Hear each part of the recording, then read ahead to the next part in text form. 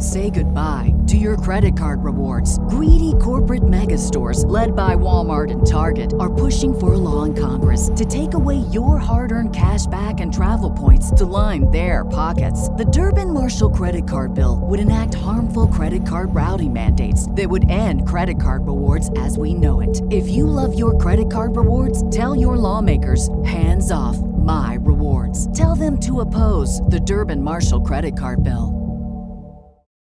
Welcome to Spirits Podcast, our last episode of 2021. It's a boozy dive into mythology, legends, and folklore. Every week, you know it, we pour a drink and learn about a new story from around the world. I am still Amanda. I'm still Julia. And this is episode 264, Your Urban Legends number 58. Can you believe, Julia, 58 episodes of Your Urban Legends? It feels right that we're ending the year on an Urban Legends episode. I know. It's our bread and butter, isn't it, in so many ways? It is. It's just wonderful. I love it so much. The three of us get together, we read stories that the conspirators send in to spiritspodcast@gmail.com anytime, folks. You can write to us. And it's always so much fun. It's always a highlight of my week to get to record these. And I love seeing people's reactions on social as well. It just makes me feel closer to our listeners as well. You know what I mean? I feel like we're in the room telling you these stories. And that's what makes it so special to me. Absolutely. And we are taking a little bit of time off here at the end of the year, but because we love you and we know that you build your routines and your lives like we do around the podcast that we listen to, you're still getting this brand new episode, but we are going to be doing things like thanking our patrons and doing any other timely,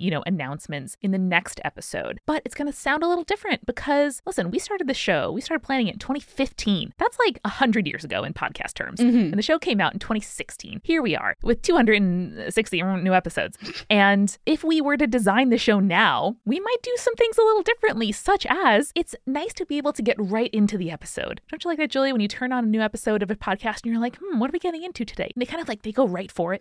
Yeah, I like it. They just grab it by the throat and they tell me about spooky stuff. Yeah, and if you're a new listener, you can be like, let's see what this is about. And a minute into the show, you're enjoying the podcast and not listening to two hosts who you don't know catch up with each other and recommend books to you. So for that reason, starting with episode 265, the next episode, our first episode of 2022, we're going to be doing all of our checking in, our housekeeping, our thanking of patrons, our announcing of merch, and recommending of books, and our ads, all in one nice chunky little break in the middle of the episode. Yeah, so that way we can just get to the heart of what you're here for, which is spooky ass shit. Spooky ass shit coming to you quicker, hotter, fresher than ever. So that'll start next episode. So we want to give you a little heads up so you are not taken aback when we open the show the same way and then we get right into the myth and you're like, what's happening? That's what's happening. That's what's happening. But for the final time before the episode, and as always, we would love to thank our supporting producer level patrons: Alicia, Hannah, Jack Marie, Jane, Jessica Kinzer, Jessica Stewart, Nieselkins, Megan Moon, Phil Fresh, Captain Jonathan, Malachi Cosmos, Sarah, Scott, and Zazie, and those legend level patrons: Audra, Bex, Clara, Drew, J. Bebe, Lexus, Mary, Morgan, Mother of Vikings, Sarah, Taylor, and BMF Scotty. Look for yourselves in a brand new position in the next episode, but still, same position in our hearts. Still there.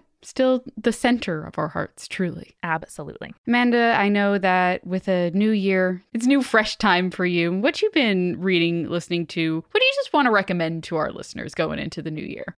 I know it's a little bit corny, Julia, but shopping locally really means so much to me. I'm trying to, reduce my ecological footprint and the strain on our, postal system. And so I got most of my gifts this year from local businesses. Uh-huh. And it's something that I always try to do, but this year just felt particularly urgent. And, money that you're able to spend in your community stays in your community. And having a small business myself, I know what a difference that means. That $5 or $10 might not feel like a ton to you, but it makes a huge difference to the businesses near you. So even though we are past the prime kind of gift buying season for most people's winter holidays, I still think it's a really good idea. And next time you have a housewarming gift to buy or a birthday present, or, you want to send something nice to a friend or family member who lives far away, go into a local business that you think is cool, follow them on Instagram, hit up their mailing list, and they'll ship stuff for you. They're awesome. And I think getting to know your local businesses and spending money with them is an awesome habit to put into place for next year, all year. Build up your community. Hooray!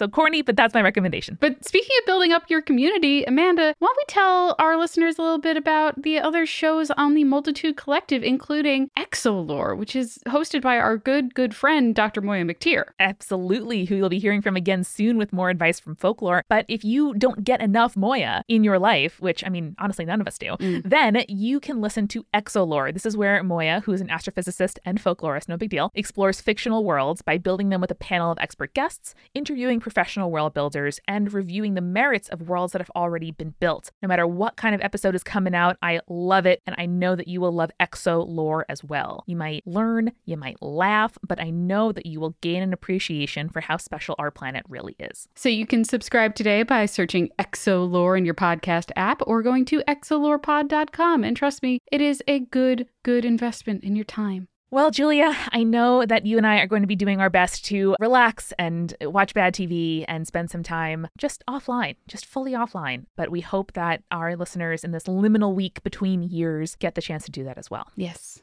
I really do. Take a deep breath.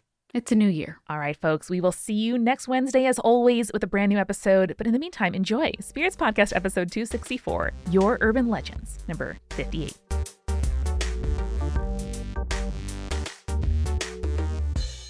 Happy end of the year, spirits and conspirators. Hello. End of the year. Time's fake anyway, so it is the end of the year, but also it doesn't matter when the year begins and when it ends for you. Whoa. I've been thinking about that a lot lately. I'm like, my year is not going to change, start January 1st, so why bother? Yeah, I mean, that makes sense. Yeah, Jewish New Year already happened. Lunar New Year hasn't happened yet. It's just like, what is this even, man? Exactly. I do notice, Julia, that you are wearing your Mothman sweatshirt, which should bring blessings to any time of year. Yeah. I need good luck today, so Mothman it is. Yay. Mothman. Coming to save the day. Yeah, always. My only objection is that if I wear the Mothman sweatshirt with overalls, which has been my winter uniform this year, no one can see the butt except for me. Yeah. But, you know, the butt lives in your heart. Julia, that's so true. Thank you. So, guys, I know we love a good love story, right? You know? Yeah. On this Of podcast, course. we love a good love story. I mean, famously, our last episode was about that. That's true. But this time, let's talk about not The Spirit of Christmas, a Hallmark movie in which a woman falls in love with a ghost, but instead, a ghost love story, The Ghost That Fell in Love with My Grandpa. Aw. Wouldn't you watch that movie? I would. I'd watch it. I'd also would, yeah. So this is from Nicole, and they write, "Hello, my 3 favorite drinking buddies. I've been marathon listening to Spirits for the last 3 months or so, and I am so close to being caught up. I'm just going to dive right in, and it's a bit of a long one, so strap yourselves in. Get ready. Get strapped, yo." Oh, I'm strapped in. I'm strapped. This story did not happen directly to me, but has sort of become an inside joke in my family because, let's be honest, when my grandpa came home from vacation and said, "I think a ghost was flirting with me," everyone in the room chuckled. I need to know. Thank you so much. Please send me these kinds of messages. So let's take it back 10 years to 2011. My aunt was living in San Antonio, Texas, in a large house in the middle of the city. She was sure it was haunted and had taken pictures of what she believed to be the ghost's reflection in a window and a swirl of smoke coming from a candle that looked very distinctly like a woman's face. Oh, that's too much detail from smoke. I think that, that was some sort of way of either fortune telling or divination, was to, blow out a candle and then look at the smoke and see if a shape formed, and then you could tell the future by that. But I am not 100% sure. That seems tough. That seems like you'd have to be real quick on the draw, because smoke goes away pretty quick. Like tarot cards, you're like, here's a card. I know what this card means. Fair. I have this knowledge. I can add it to your life. But it's like smoke is like, okay, what's that look like? Oh, it's gone. It's gone. It's over. I missed it. Fair.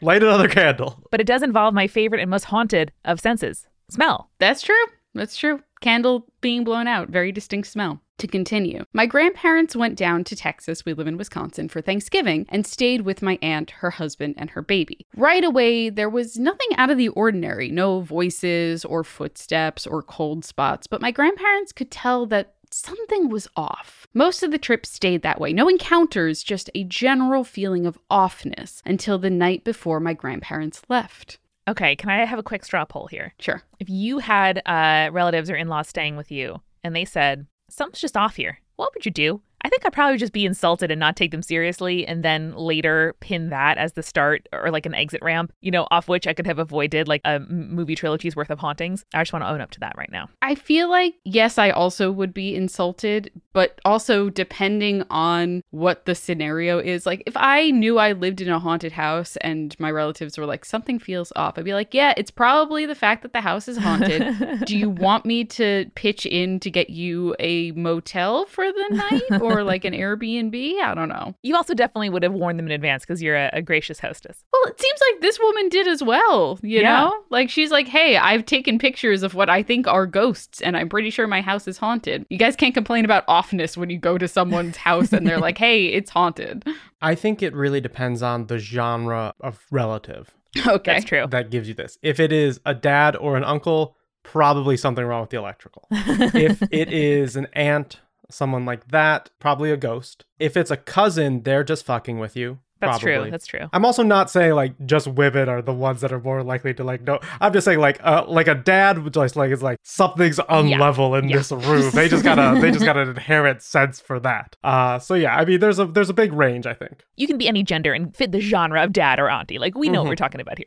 Right. But also what we know from watching a bunch of horror movies is like stereotypically we put women in the, I sense something is wrong, but no one's going to believe me category. Yeah. This is a definite like cul-de-sac off the highway of our story or the main street of our story. But my like grandfather's aunt, I hear stories about sometimes. And obviously she died before I was born, but she like rode in like donkey races and like played softball and was really into tools and like had a pegboard with like her garage filled with like all of her tools and stuff. And just like was famously a spinster. And when I was like, I don't know, 20 or 21, I was like, oh, she's a lesbian. And Aunt Flora was a lesbian. Yeah, great. And I just want to send some love out to anyone this holiday season or New Year's season who hears stories of relatives you never met. And you're like, not the only queer one. Aha, you did it. So we're picking back up the night before Brooke's grandparents have left the house. So my grandpa woke up in the middle of the night because he felt someone nudging his shoulder. It was a soft touch, as if whoever was trying to get his attention didn't want to make a big fuss or wake anyone else up if they didn't need to. My grandpa didn't roll over or even open his eyes because he assumed it was my grandma asking for something. What? He said, half asleep, but there was no answer, just more tapping on his shoulder.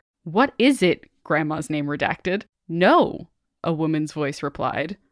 Confused, my grandpa rolled over to face that side of the bed and asked if it was my aunt, his daughter. No, the voice said again. This time, my grandpa opened his eyes since there should not have been any other women in the house. He didn't have his glasses on and it was very dark, but in the ambient light, he could make out a vague woman shape with curly hair wearing either a dress or a nightgown. He froze, assuming that it was the ghost my aunt had got a picture of a few weeks before, and asked who she was. The ghost brushed his hair back out of his face and caressed his cheek just for a moment. Eleanor, she said, and disappeared.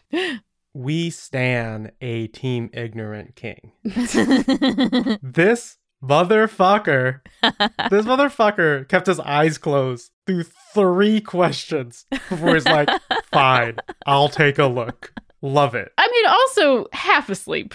If someone's like, Rose, what's wrong? And it's like, no. I mean, if someone's touching you to get your attention, though, I feel like that is I'm gonna need to have my eyes open if someone's trying to wake me awake for some reason in the middle of the night. I'm just saying.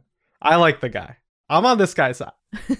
I feel like we might be like hitting a wall as like all 3 of us like childless people, because I feel like if your child is like nudging you in the middle of the night, you don't necessarily open your eyes right away. Okay. At least from my experience trying to wake my parents up. But I get your point. I get like there's the habit of just being like, I'll turn whatever you want. So no one knows if Eleanor thought Grandpa was familiar to her or thought he was a lover from the past, or if she just took him as handsome. Or a lover for the future, baby. Got him. But it sounds like a very loving touch and maybe some soft flirting, if you ask me. I will not disclose who my aunt believes the ghost is now that she knows its name to protect anyone who may be living in the house now, as she has since moved out. And due to the multiple times she has moved since she was in the U.S. military, the pictures of Eleanor have been quote-unquote misplaced. Dun, dun, dun. That's suspicious. Thank you guys so much for reading, and I absolutely cannot wait to hear what you think of my probably very poorly recounted ghost love story. Stay creepy, stay cool. Love it. Well, we can walk on over from that Ooh. story straight over to mine. So this comes to us from Cece, and she writes in with an email called The Walkers and the Runners. Uh-oh. Uh-oh. I am writing to you about some rural legends. These were handed down from a family member from the South, think Texas or Oklahoma area, or from covens of witches I hung with in the North, think Michigan, from personal experience. Real, spread here in terms of the story geography. I agree. I think also probably the, know a lot of Southerners and then later know a lot of Northern witches. I bet you're not the only one. I bet people do that. Yeah. Here are the two stories. The first one is titled The Walkers. Thus the headline of the email. Dun, dun, dun. I'm not liking already the dramatic tension inherent in the fact that we go from walking to running. Mm-hmm. Yeah. That's usually not for a good reason coming from a person like me who hates running.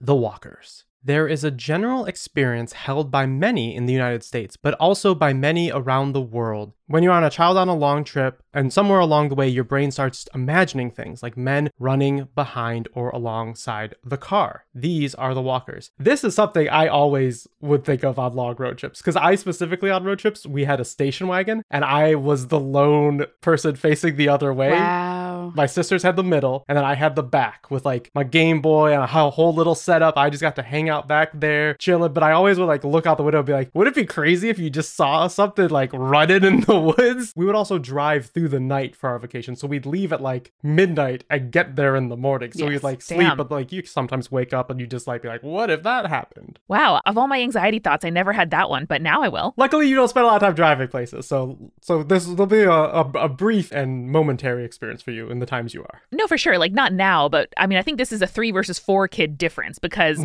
Mm-hmm. I never had a road to myself. Are you fucking kidding me? No. I was, next to my brother who didn't fight with me, or sometimes sandwiched between the twins who fought with each other. And then Connor, I guess, had his own row and then could stretch out, or the cooler took my seat. But yeah, not a thing I experienced. Damn that cooler. The fifth sibling.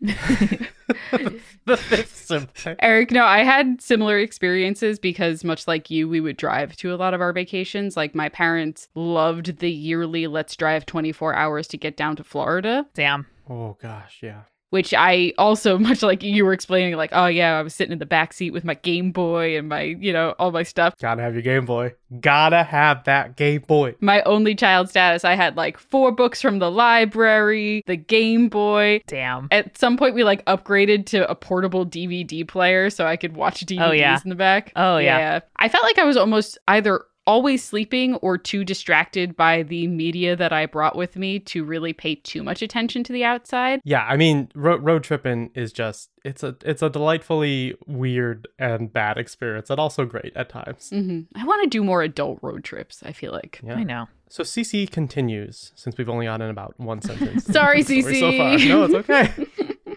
According to the legend I know, they are fairy creatures, one of illness and poison. The walkers are trying to get to the children they are chasing after and are responsible for the first big, heavy illness of the child that they will experience. For some, it's chickenpox. For others, it's scarlet fever and other illnesses that they could have. Should the walkers catch up to the child, they will fall ill. Should the child succumb to the illness, their remaining life will be consumed by the walker. Should the child survive, the walker's life is then linked with the child. And when the child passes away, they will in the same way. So there's no real winning here. No, not really. I think the kind of goal is if they get the energy from the child, they win. But if you got a real powerful kid, No good for you. How strong is your baby?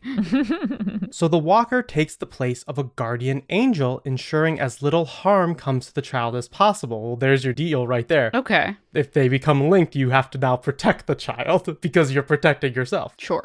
That makes sense. I had chicken pox as a child and it did almost kill me. And I was told this story by a group of witches that explain why every single car crash I have ever been in, I survived. I was even T-boned in the driver's side by a semi-truck. But when the police and fire department arrived, they were surprised to see very little blood at all, even though my vehicle was pretty much completely crushed. Wow. Damn. After a stranger helped me climb out of the wreckage, I was just standing a few feet away. And when I described the stranger to passersby, witnesses said that there was no such person that was there that evening. When I told my witch friends, they said it must have been my walker who was the person responsible for my chicken pox. Oh, hell no, bro. Don't like that. Don't like the, someone helped me out of the wreckage and then they didn't exist.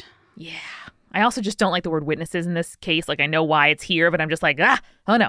I don't want you to witness that. Stop it. So I think before we run on over to the runner story, we should walk to get a refill. All right, let's go. No running with glassware. That's very prudent. Okay, let's go.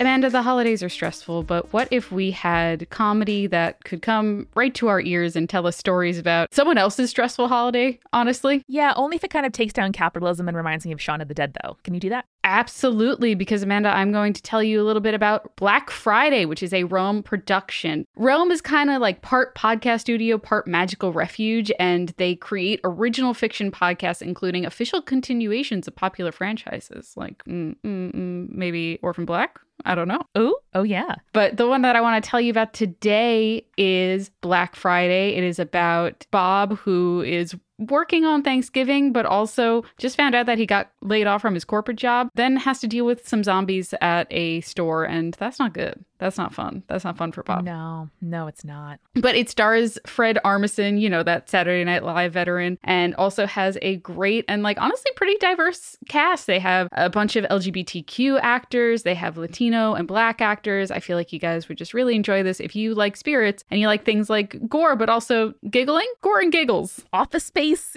British sitcoms. You'll enjoy it. Exactly. So you can learn more about Black Friday at realm.fm and be sure to listen and subscribe wherever you get your podcasts. Julia, we are also sponsored this week by Brooklinen, and I have been fully spoiled and fully converted my loungewear over to Brooklinen. I put on a Brooklinen tank top yesterday after a bath, and I was just like, gosh, it's amazing how getting dressed doesn't feel like a compromise and a bummer when I'm able to put on my Brooklinen tanks and loungewear and t-shirts and sweatpants and shorts. It's really cute, like fleecy but also cool shorts. I really, really love them. And of course, we've talked about the Buttery Soft, aka my bed, aka it's a real problem. I have trouble getting out of it because it is so damn comfy. And sleeping on other sheets, I'm spoiled now. And that's just the God honest truth, because Brooklinen's goal is to create beautiful, high quality home essentials that don't break the bank. And whether you are getting a gift for somebody or a gift for yourself and just kind of upping your comfort game at home, that is the place to do it. You can get comfortable this season and save while you do it by going to brooklinen.com. Use the promo code SPIRITS for $20 off with a minimum purchase of $100. That's Brooklinen,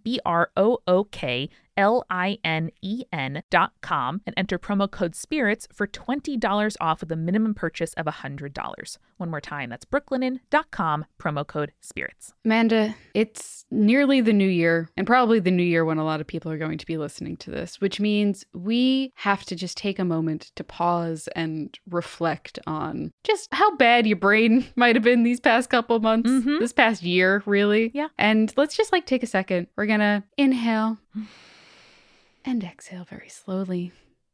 And then open up our phones and put on our Calm app, because that is what really just saved me this season. And thank God we're partnering with Calm, because they are the #1 mental wellness app to give you the tools that you need to improve the way that you feel. You can clear your head with guided daily meditations, you can improve your focus with their curated music tracks, and you can drift off to dreamland with Calm's imaginative sleep stories, not only just for adults with stories about trains, but they also have children's ones as well. That's true. A friend asked me today for sort of calming focus music to listen to while on a deadline, and I said, girl, get yourself the Calm Calm app. And she did. Yeah. And if you go to calm.com/spirits, you'll get a limited time offer of 40% off a Calm premium subscription, which includes hundreds of hours of programming, and new content is added every week. So you can sleep more, stress less, live better with Calm. You deserve it. For listeners of Spirits, Calm is offering a special limited time promotion of 40% off a Calm premium subscription at calm.com/spirits. That's calm.com/spirits for 40% off unlimited access to Calm's entire library. That's calm.com/spirits.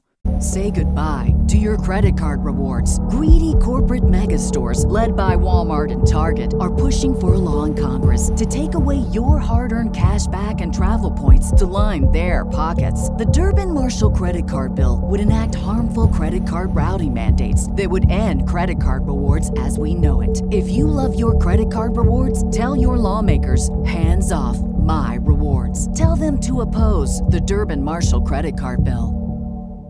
And now, let's get back to the show. So it's the end of the year. What are we rounding out the year with drink-wise, everyone?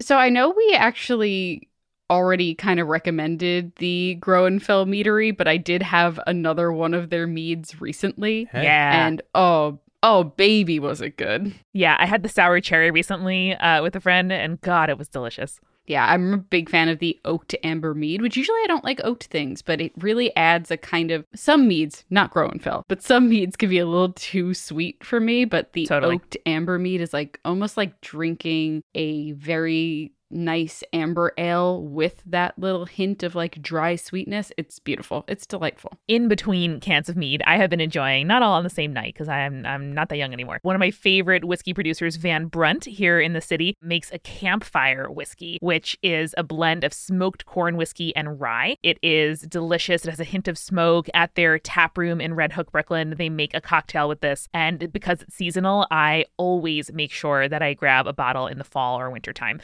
So that has been my absolute favorite recently. That sounds delicious. Mm-hmm. I've been going back to my personal favorite Christmas ale, Fistmas, which I just feel like it has the right attitude for a Christmas ale. And the right name. It's got Santa wearing a big barrel. Oh, yeah. And it just makes you wanna go to town on some Christmas ale. Hell yeah, dog. That sounds Delish. delicious and delightful. 'Tis the season, bud. 'Tis the season. It is the season. So now we will continue our story about the runners from Cece. Do we have to? Yeah, the walkers already had me concerned. I mean, we don't have to, but it feels like we've already set it up, and we'd have to re-record a whole thing, and I don't. Oh no, we're not going to do that. I think we just got to do it. This is our job, and I love it, and I love you guys, and I love our listeners. Okay, I'm ready. I mean, you won't have to run after this. Okay. They're running. All right, phew. So this story is about Amanda McLaughlin, the person who had to run. Not much is known about the runners, but what we do know is that they are seen best in late summer or early fall running between bodies of water. In the evening, just after the sun has set, when there's still a gray, hazy light over the world, you can see them best. They look as though a shadow has been detached from its person, kind of like vague, hazy, person-shaped figures out there. Hey, this is kind of rude that this listener wrote in an email specifically about me during the summer. That's you? Mm-hmm. You're just kind of a hazy figure running between bodies of water. You got me. You got her. They always run between two bodies of water as though they ran out of one and directly into the other. I'm from Michigan, a place that has more shoreline by volume than anywhere else in the world. So it's not frequent that in my home state you can see a lake and a pond sitting close by each other, or even a lake and a river, a lot of water around each other. That's a fun fact that I didn't know about Michigan. Fascinating. Right on. I was just in Michigan this summer, and it's true. There was Lake Michigan, and there's a little river, and then we were on a lake, and then there was a whole bunch of other water all over the place pretty much. Love it. There was a lot more water in my 1 week in Michigan that I see most of the time I'm in Ohio. That's fair. Honestly, maybe they should switch with Minnesota, because Minnesota is the land of 1,000 lakes? They got 1,000 lakes, but do they have enough volume of lakes? Yeah, you got me there. Minnesota's bigger. Yeah. That's true. They got some puddles that they call lakes up there. And I'm sorry, it's actually 10,000 lake, not 1,000 lake. 10,000. 10,000 lakes? I mean, some of those are 100%. It rains a little, there's a little puddle. Like, that's another one. That's a new one. The county where my grandfather is from in Ireland is the Lake County, Leitrim, which I have previously been describing as the West Virginia of Ireland because the ratio of sheep to people is closest, I think, in West Virginia than any other state in the U.S., but maybe I'll have to describe it as the Minnesota of Ireland. Or the Michigan, apparently. Land of 10,000 lakes. I just realized that's why Land of Lakes is named that. It sure my is, God. the butter. Yep. Yeah. That's embarrassing. That's embarrassing for me. No, it's not. It is between a little pond that sits in the forest next to my parents' house and the main river that runs through the town my parents live in that I have seen the runners. They rise out of the pond like a ghost of someone long fallen in, and they begin to run, and they run all the way through the town into the river where they just vanish. What? Nothing stops them from their path. No cars, no walls, no lamps. They pass through them all with ease. Reminder, the lamps are important since they're kind of shadowy figures. They're not just like bumping into light poles. Which would be very funny, but not what happened. They appear harmless, but there is a pattern. During the winter and the spring, they are quite quiet. Only 1 or 2 a week may be appearing. During the summer and fall, you might as well be watching the Boston Marathon. Hundreds of thousands of these shadows, and as with most things of this nature, adults seem to not be able to see them without some severe altercation in the state of your mind. So, you know what? You know what's legal up in Michigan? Just saying. Just saying. That kind of brings up a question for me, because whenever I hear these stories, it's like there's tens of thousands of these spirits running around all through the summer. I'm like, can I get like secondary confirmation? Are you the only one seeing these? Is everyone else seeing these? Is it something that's talked about in your town? I need to know. But on the other hand, there is like the high-pitched tones that only people under a certain age can hear. And that, when I was a kid, was kind of like confirmation to me that all of these novels in which kids can see things that adults pretend are not there or can't perceive was totally true. It feels a little bit magical in that way. Yeah.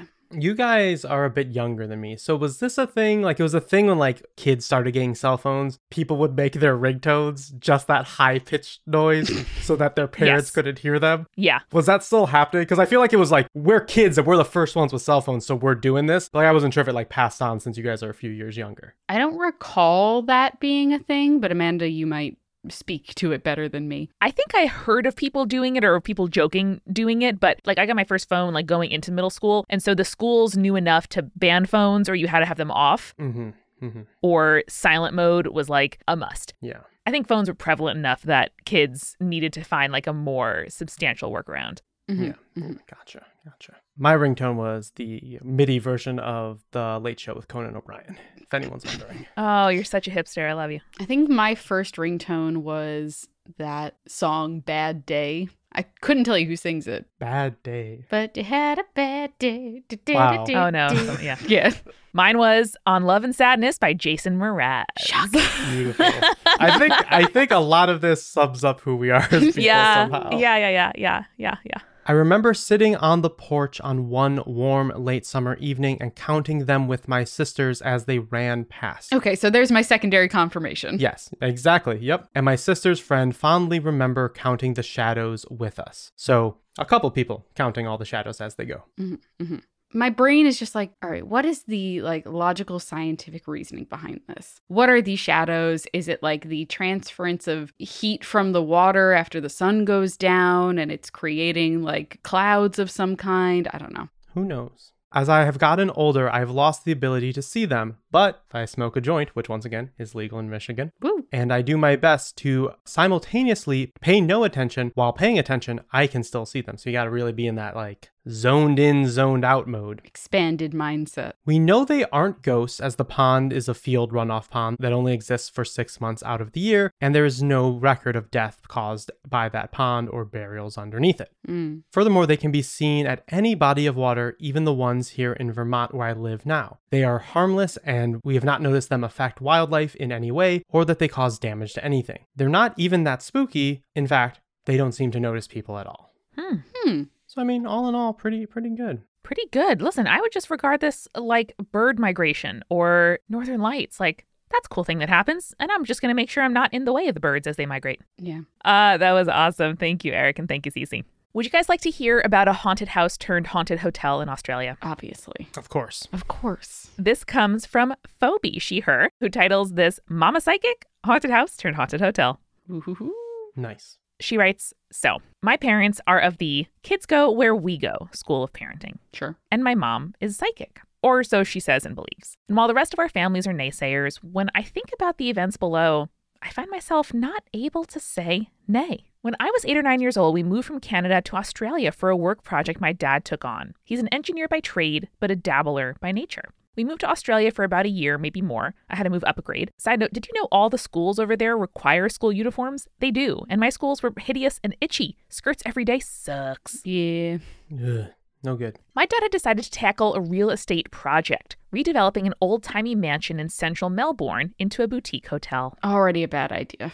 Already terrible. Julia, what are you thinking? What are the risks here? Any media in which someone is like, we're going to flip to this place and we're going to make money off of it, this old place with a lot of history, it'll be fine, never works out. Guys, it's always haunted. I don't think we've established this, but I just feel like Australian ghosts are way more intense. Yeah.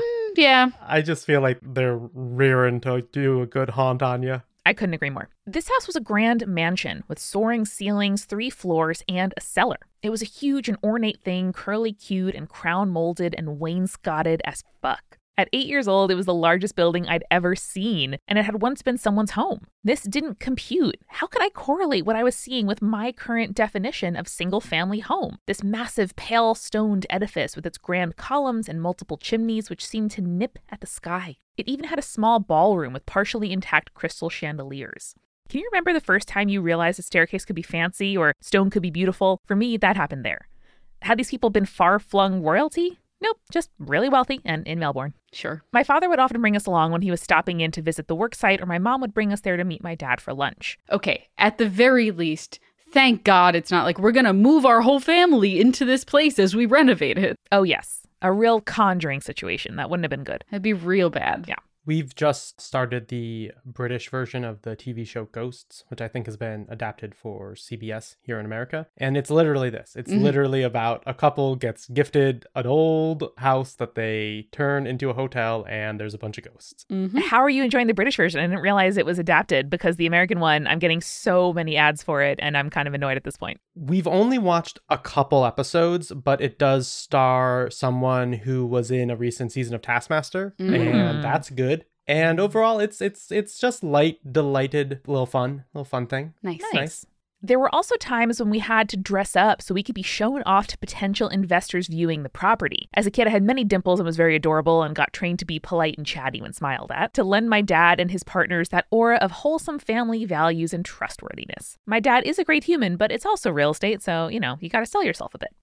While the cellar and main floor were off limits as they were occupied by architects, designers, and workmen, we had a run of the upper floors during these visits. Each bedroom had a different color theme, reflected in the stonework and tile of the fireplace and mantle. Huh. Yes, a fireplace in each room blew the fuck out of my mind back then and now.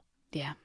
Time had passed, and save the stairs and something of the ballroom on the main floor, I can't recall a lot about the interior, but I distinctly remember 3 of the bedrooms on the uppermost floor.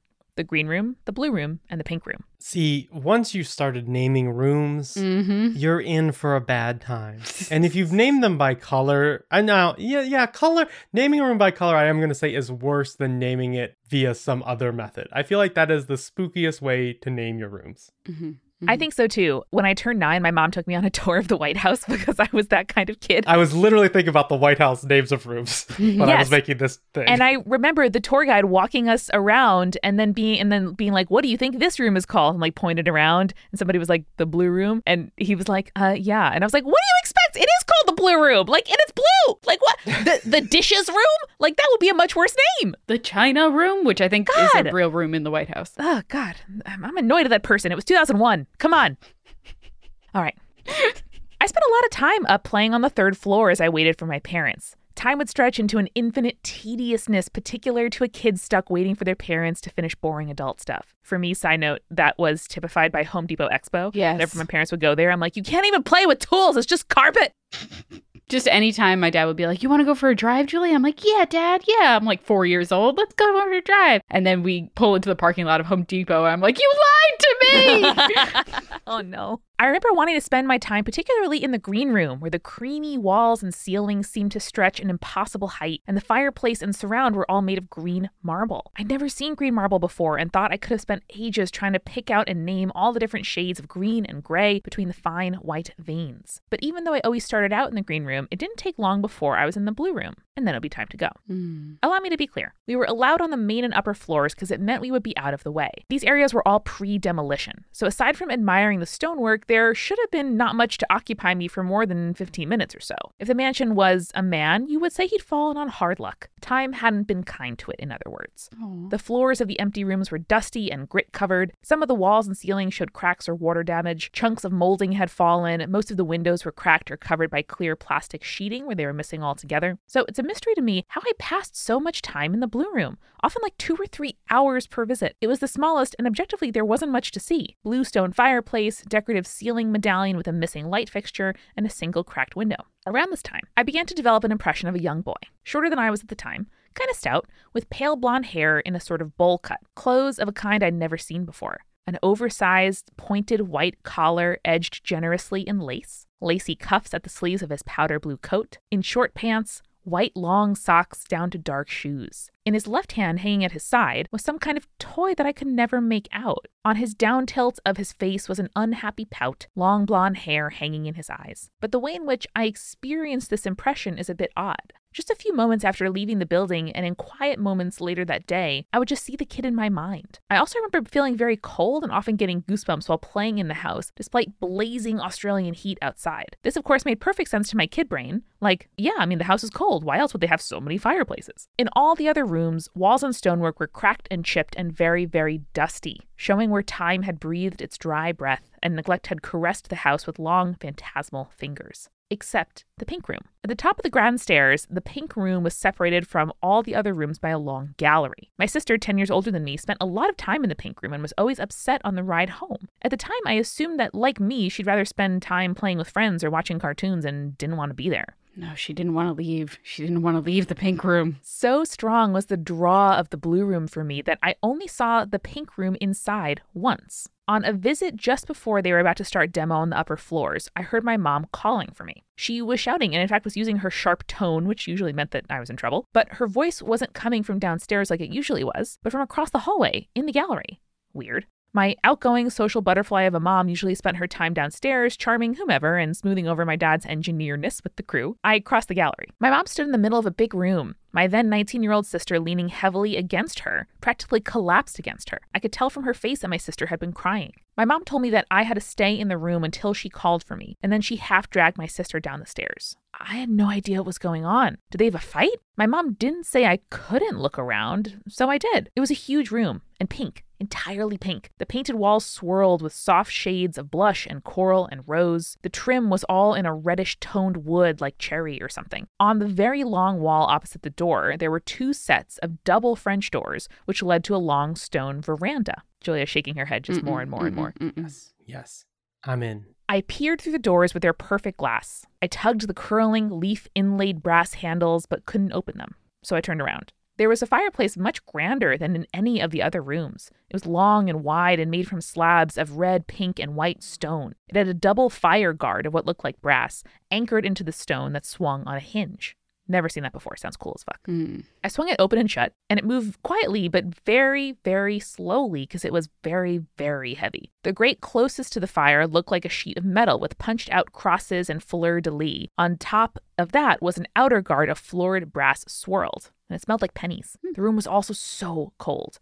So I moved on to the other doorway in the room. Beyond that doorway lay the ensuite bathroom, also pink, and I didn't like pink, but this room was changing my mind. I could fit my bedroom in this bathroom twice over. There was a pedestal sink made to look like Aphrodite, posed as in the bath of Venus, but with 2 winged cherubic cupids at each shoulder, holding aloft the basin of the sink. This is the coolest house I've ever heard of. This is very cool. It was amazing. There was a huge, wide mirror, beautiful brass taps, and the glass was speckled like old mirrors, but I thought that was kind of perfect. I stood there for ages looking at all the carvings in the mirror frame, either gold or painted to look like gold. There were flowers and nymphs and angels, but my neck started to ache because I was looking at it for so long, so I went back into the big empty bedroom. The floor seemed clean, so I sat down. I looked up to stretch my neck, and I caught sight of the ceiling and lay down to stare at it. It had some kind of stucco-y treatment, so the ceiling appeared to be covered in swishes and swirls and seashells. The room was so cozy and warm now. I woke up much later to my mom standing in the doorway telling me it was time to go. She didn't actually even cross into the room, but waited impatiently from the hall for me to wake up, get to my feet, and walk out into the hallway. Mom knows what's up. My sister never went into that old house again. The next morning, she came to breakfast wearing a sweater, which, as it was summer, February in Australia, I shrugged it off, just being a weird thing like older sisters are incomprehensible.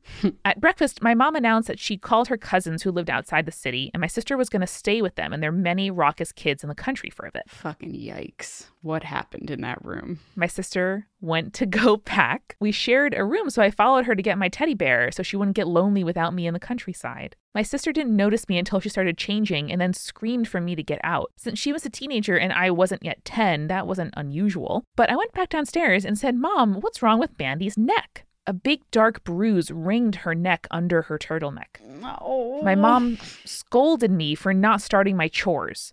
And my sister spent 2 months out clubbing and suntanning with our loud country cousins. A little after that, my dad pulled out of the redevelopment project due to disputes over fair treatment for the workers. And 2 days before we would be going back to Canada, my dad had to swing by the site one last time. I made for the staircase, but my mom would not let go of my hand or let me go upstairs. The next day, I asked my mom about the boy, as he'd been on my mind for so long. I expected her to say, like, "Oh no, honey, you're confused. That guy was from a commercial or a bus stop movie poster or someone we saw once." My mom replied, "That's the boy you play with at the old mansion." I didn't really get it. It came up a few years later, actually, at a family party we were hosting. My sister and I were on the back veranda with our mom and her sister, as my dad doesn't let anyone smoke in the house. My aunt brought up the real estate project in Australia, and my sister didn't say anything, but she was clearly upset. My aunt followed her in, and I asked my mom what was wrong. My mom explained that the old mansion in Australia had been thoroughly haunted. The house had been owned by a very wealthy land and cattle owner during colonial times. He was very affluent that when his first wife died and left him with 2 children, he was able to just import a new bride from England.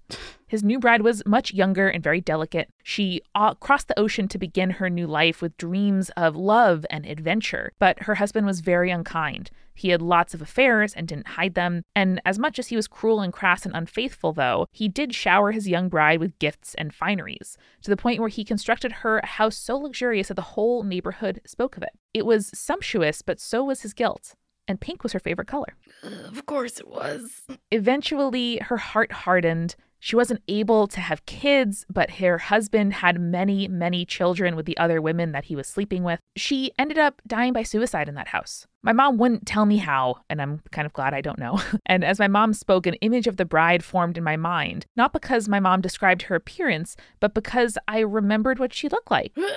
From when I was looking in that mirror, and I saw her fair complexion and her delicate hands stroking my hair as she stood with me in front of that enormous gilt-framed mirror. And my neck hurt, I realized, not because I kept looking at the frame of the mirror, but because I had kept my head down. My instinct had kept me from meeting her eyes in the glass. Her hands were gentle, and in fact, she just struck me as lonely. She stroked my hair, in fact, until I fell asleep in that warm room. It was hard to believe that earlier in the day, she had taken my pretty older sister, 19, and looking a lot like the woman I saw in the mirror, and tried to strangle her. Between one visit to the old house and the next, my sister had had a birthday and went from being 18 to being 19, just like the bride. Before then, the bride's ghost had drawn her to the pink room and, in my mom's words, basically scolded and scorned her and warned her off from her husband. My mom had made me stand in the bride's pink room because she knew that that would calm the ghost and distract her from my sister so she and my mom could leave safely. Holy shit. Bold play by mom. And the blonde little boy, he was the husband's son from his first marriage, and the new bride had grown to resent him fiercely. He had become taken with me and kept me with him to play so I wouldn't go across the hall to the pink room. I don't know how he died. I didn't ask. My mom didn't tell me. He was just lonely too. He didn't mean any harm and had quite liked me. Not quite like the spirit of the little boy in the other house, but that's another story. With fondness and affection, Phoebe. Okay. Hold on. Let's break this down really quick. Okay. One, I'm still very annoyed by the beginning of this story where they're like, my mother claims she's psychic. And then all this shit happens and you guys still don't fucking believe her. Come on. Come on. Yeah, she feels like she's got the deets. I think she knows what's good. Also, to turn on the mother very quickly, you use your younger child to basically sedate a ghost that tried to kill your other child? What are you doing? That's bad parenting. Have them both removed from the house immediately. I totally agree. And like, if the ghost is tied to that room, then I think it's probably likely that like she can't leave, right? That like, as if you run out the stairs or there's multiple of you together, then you can fight her. That might be where she has the most strength, perhaps, based on just all of the ghost media that I've seen in the past. Oh, yeah. Oh boy. It's incredibly well written, but a lot of bad choices were made in that story. Yes, extremely well written. This is going to stick with me for a while, but thank you so much, Phobia. I hope I'm not pronouncing your name wrong. Phobi. Thank you so much. I gotta say, I think I called it about Australian ghosts. Mm-hmm. You did. Way up there on the intensity. Oh, yeah. Yeah, that went hard, and I appreciate it. So listen, we're going to drop the mic here. I can't think of anything creepier and hotter or colder to leave you with, conspirators, and we will see you next week for a brand new episode, brand new year. But remember, stay creepy. Stay cool.